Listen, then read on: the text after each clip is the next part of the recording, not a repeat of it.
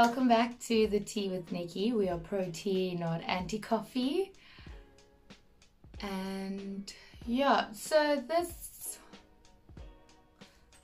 video is a little bit different to what I've normally done. I know in episode 13 I sort of did my own personal interview. Now this one is just more of an update as to what I'll be doing with my channel. If you've been following my stories, you knew that I was in Pretoria a couple of weeks ago, and also not many people are aware of this, but I got a promotion at my day job. So a lot of things have changed for me in the past 2 weeks. I had an epiphany moment and a lot has just been coming on, and I stress a lot on this channel about taking in your bearings, looking around what's going on, focusing on what it is that you're passionate about and what you want, but then also stressing the importance of self-love and self-care. And I feel like I haven't actually been doing that properly myself. If you know me on a personal level, you know I have my bath nights and I meditate, and I'm a morning person and I take all that time, but I haven't been giving myself proper rest and I've been spreading myself too thin. So I want to take accountability into that. But I've had an epiphany in the past 2 weeks as to my career and what I want to do. There are things that I'm now going to be streamlining and taking things on differently. So I just feel that I'm biting off more than I can chew, trying to be a good Cape Town ambassador for future females, trying to really excel in my career as well. And then I only want to produce good content. I'm spreading myself too thin and I'm finding it really difficult to balance everything, and especially with the new promotion coming in, having this epiphany moment about what I want to do with my career and where I'm wanting to go. A lot of my time and priorities have changed. A lot of my life goals have changed now as well, and all great things. And what I'm saying is that I'm going to be taking a break for a bit from Tea with Nikki, and it's been a very emotional, mental battle and strife, because this is something I'm very passionate about as well and I hold to my heart. But it is something that I need to do as my priorities have changed. This is not the end. As I said, it's a break. I'm just hitting the pause button. Also, summer's coming. It's November, December, end of year. People are always so busy and wrapping up the year. I just want to get my bearings straight, align my career, align my life, take time for myself. I also want to restructure this channel. I want to make the videos shorter. I want them to be more concise and compact. If you've also been watching the videos, you'll notice I have been making them shorter. So they'll be about 20-minute bites, and they won't be weekly, they'll be bi-weekly. But I'm also, during this time, I'm going to take the time then to curate and create the content and interview people with who I can, so that I am more planned in advance, because right now I was going on a week-to-week basis. I wasn't taking breaks. And why I mentioned Pretoria was because it was the first time I had actually taken a break properly in a very long time. And it was so euphoric. So I don't want to get to this point where, again, I have to almost burn out and get to this euphoric state of where I actually have a moment to breathe, that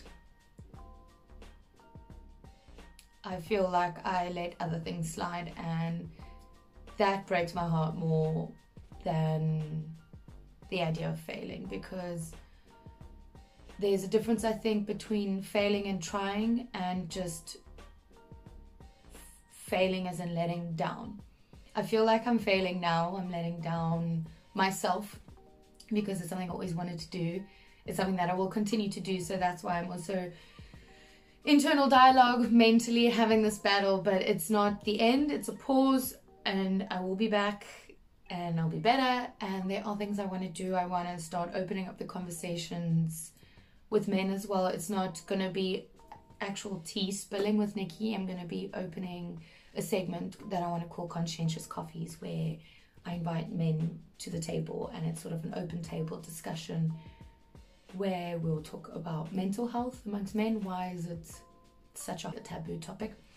gender-based violence, talking about how we can encourage this sort of conversation more amongst men, because it actually struck up a conversation between my colleague and I, and he said that he wants to talk about it more. He believes that it's not spoken about enough, so he really wants to have those conversations. Also, just body dysmorphia amongst men, because that is very prevalent amongst men as well as women, and just societal issues, because I feel that women are always speaking up, because I suppose we're used to being a minority group and having to fight and battle, but now we also cannot disregard that men are part of this conversation as well, because it takes a village to raise a child. And when I say that, I mean the child is societal issues. So it takes a village to fix it, to fix the problem, to mitigate and come to better conclusions and processes. So I think we need to have those dialogues. So there's a lot of things in the pipeline. It's not the end, and I'm not failing. I need to tell myself I'm not failing. This is what the whole channel was about, was normalizing failure. It's not the end, it's a redirection. So I'm redirecting myself, but my career has changed, my life goals have changed.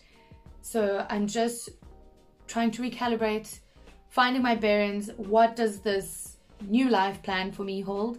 And this has been the most incredible journey, because I'm not the same person as I was when I started this channel. I feel I've grown a lot, especially from the amazing conversations and dialogues I've had with the incredible 21 women I've had on this channel. I didn't want to make this too long. I just wanted to express it, and that's why on the channel I'm saying the grass isn't always green on the other side. It's green where you water it. And for me, for a long time, I always believed it was green on the other side, on this other white picket fence.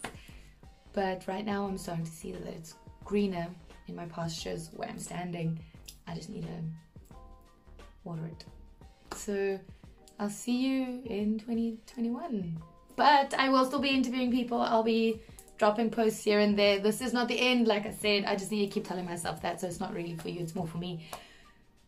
But I hope that maybe this inspires someone or helps someone to realize that, you know, if your plans change, and they will from what they were 6 months ago, it is okay. And there's redirection in things, and I don't want to try new ventures right now.